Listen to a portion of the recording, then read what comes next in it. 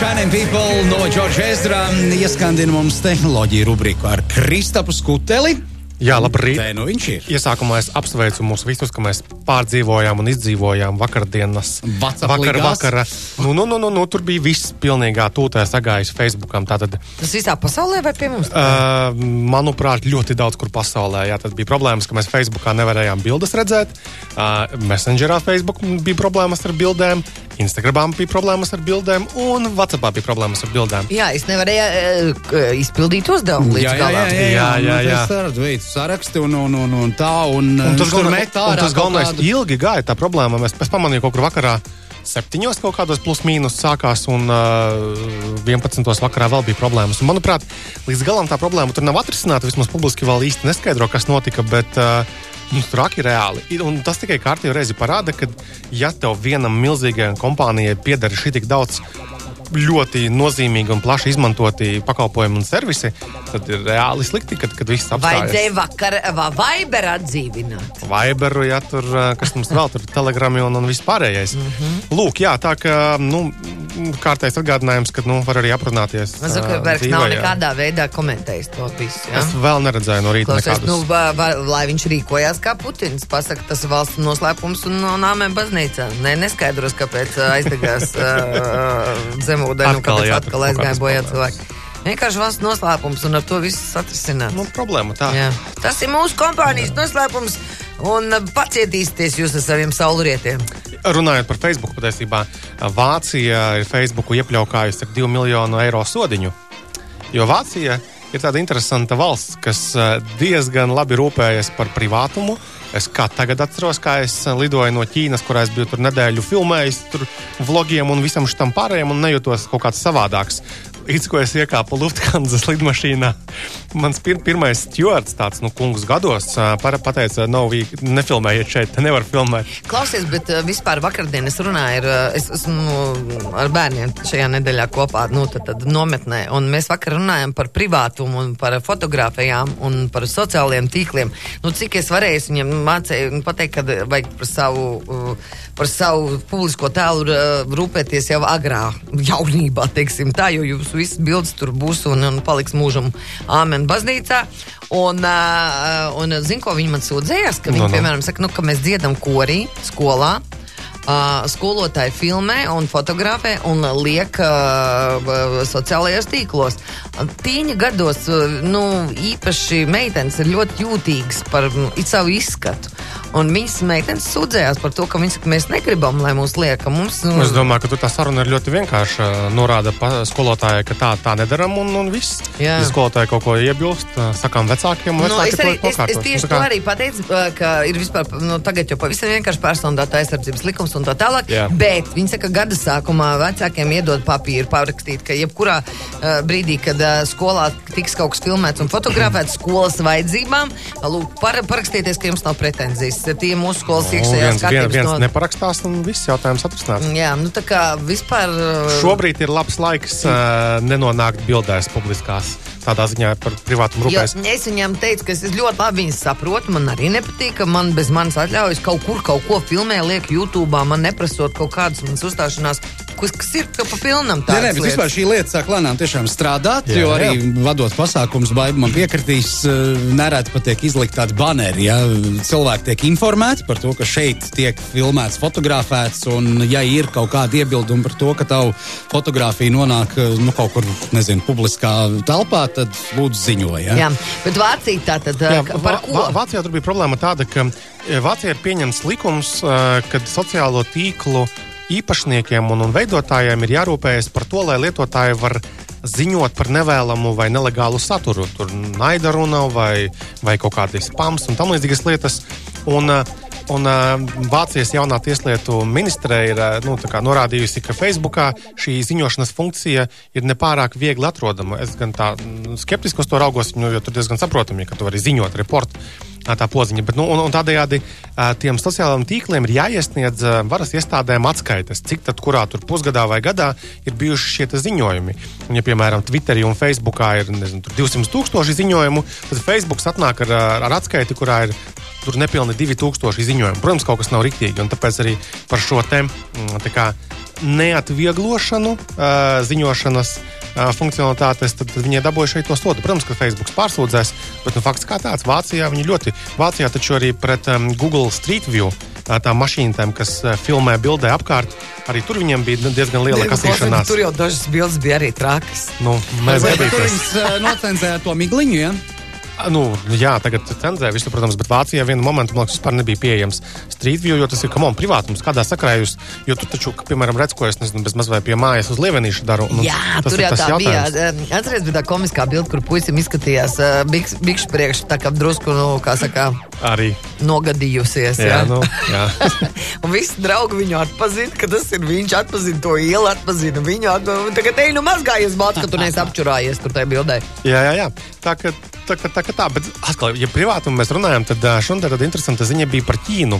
Ka Ķīnā, ja tu iebrauc iekšā no Kirgistānas puses tajā viņu vienā konkrētajā reģionā, tad tev telefons ir robežsargiem jāiedot, un telefons viņu vienkārši savāc uzstāda kaut kādu lietotnīti, tev jāiedot visām, atbloķētu to telefonu, un tad viņš no telefona tā lietotne savāc kontaktu informāciju, zvanu informāciju, ļoti daudz informācijas. Ķīnieši vai Kirgistāna?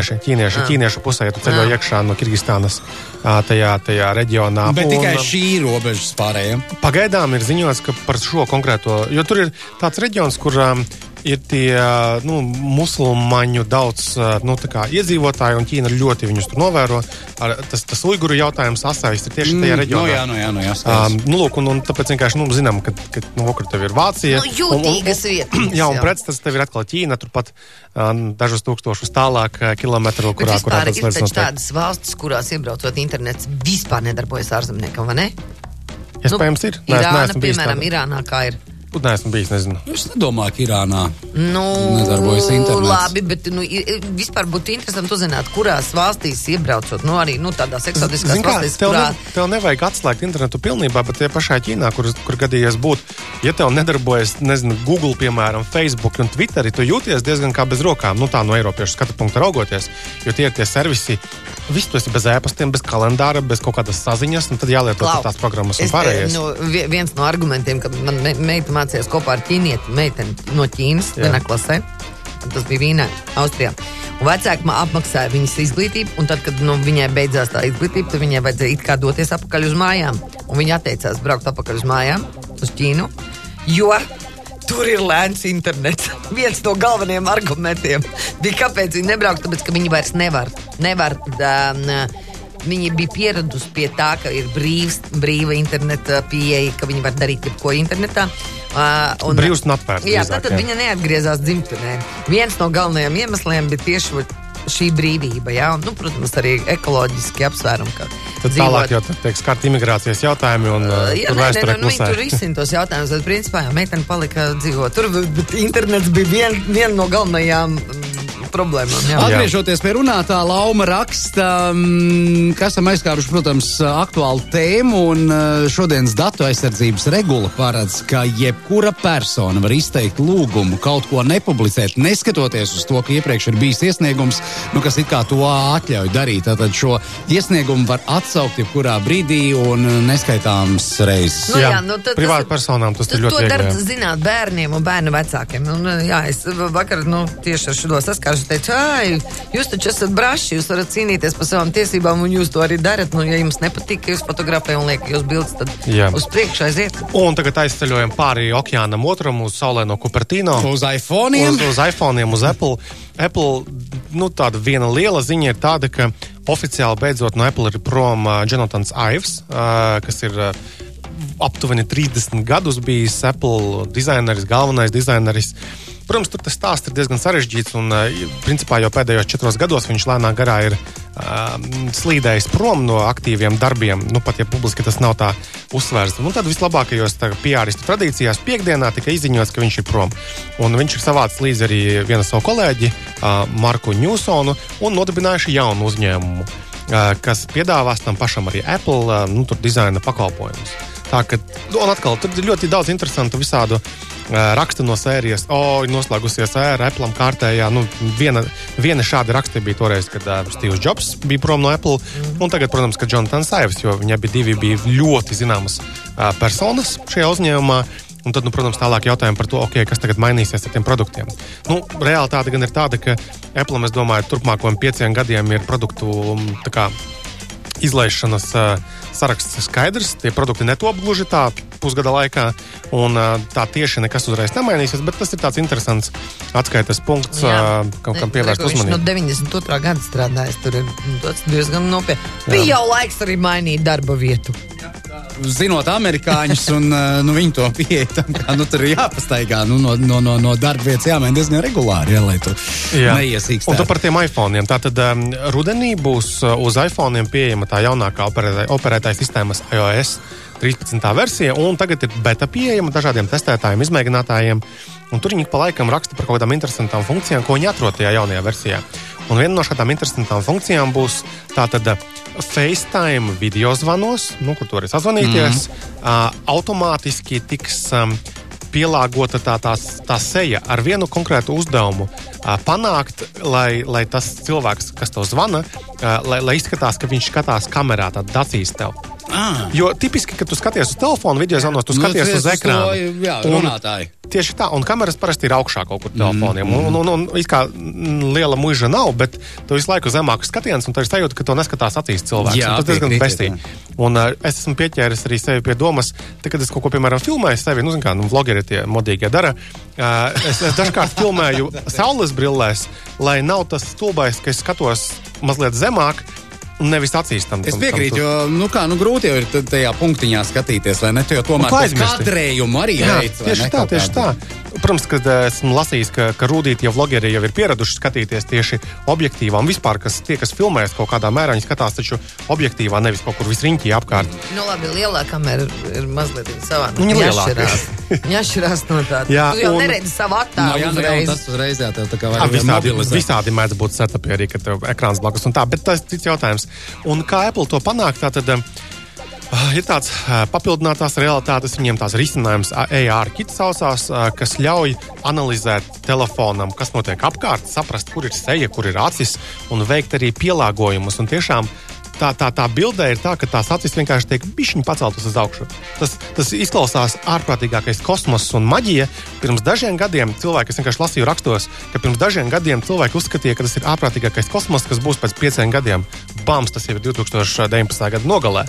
Tas ir labi, tas ir apsveicami. Man vairāk uztrauc tas, ka, piemēram, man robotizēt, piemēram, tevi vai mani var, un manu balsi ielikt to pateikt, ielikt manā mutē vārdus, ko es nekad dzīvē neesmu teikusi, un tas jau iet. Balss ir vēl viena lieta. Bija taču tikko pagājušajā nedēļā milzīgs tracis par vienu risinājumu, kas pielietojot mašīnu mācīšanos un mākslīgo intelektu pēdiņās.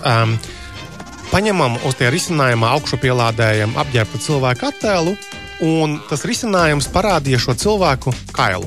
Tātad pret to seju, pret tām augumā prisēm, kas ir apģērbtam cilvēkam, viņš mācēja piemeklēt tādus plikņa... attiecīgās proporcijas. Un es redzēju rezultātu. Tas rezultāts bija wow. Labi, tu vari pateikt, ka tas ir mākslīgs, kad tu iedziļinies, bet principā tas ir ļoti traki. Un publikas, atsevišķas publikas daļas nosodījums bija tik liels un tracis tik liels, tika sacelts, ka šī risinājuma autori vispār mēģināja aizvākt viņu no publikas. Protams, ka internetā var atrast. Es nesaukšu nosaukumā šo te risinājumu, bet arī par to runā taču. Un cilvēki taisa šādus te... Kristap, kārtībā reiz tu nāc un mūs nošokēji. Labi, paldies par šo ceturtdienu. Pagaidi. Ļauj vēl vienu. Mums Rīgā taču ir 4. elektrisko skrējriteņu servis. Citybī ir Latvijā parādījies. Mēs tā kā arī pieminējām. Jā, bet tagad no šīs nedēļas beidzot ir pieejami, un tātad uzsākšana brauciena maksā 50 centus, un 10 eiro centi ir braukšana minūtē, kas ir lētāk nekā alternatīva šobrīd pieejama. Tas ir lētākais šobrīd pieejamais variants, ja? Manuprāt, jā. Es starp citu vakar redzēju, kā 3 čaļi ar boltiņiem brauc, un vienam kaut kas tur saķīlējās priekšējā ratā, un viņš dabūja viņu stiept. Viņš nezināja, ko darīt, tie pārējie 2 aizbrauc, viņš paliek ar to ieķīlējušos riteni. Mēs Daugavā un ņemt nākamo. Viņš tur pie stūra, man liekas, arī nometa, atkonektējās no telefona, bija dusmīgs un gāja tālāk. Tā ir tā problēma, un tāda problēma būs ar šiem skuteriem arī. Jāgaida rudens, kad viņi pazudīs no ielām. Labi, tu gan nepazūdi. Jaunadēļ tiekamies atkal, jā? Protams, jā. Labi, čau, tā.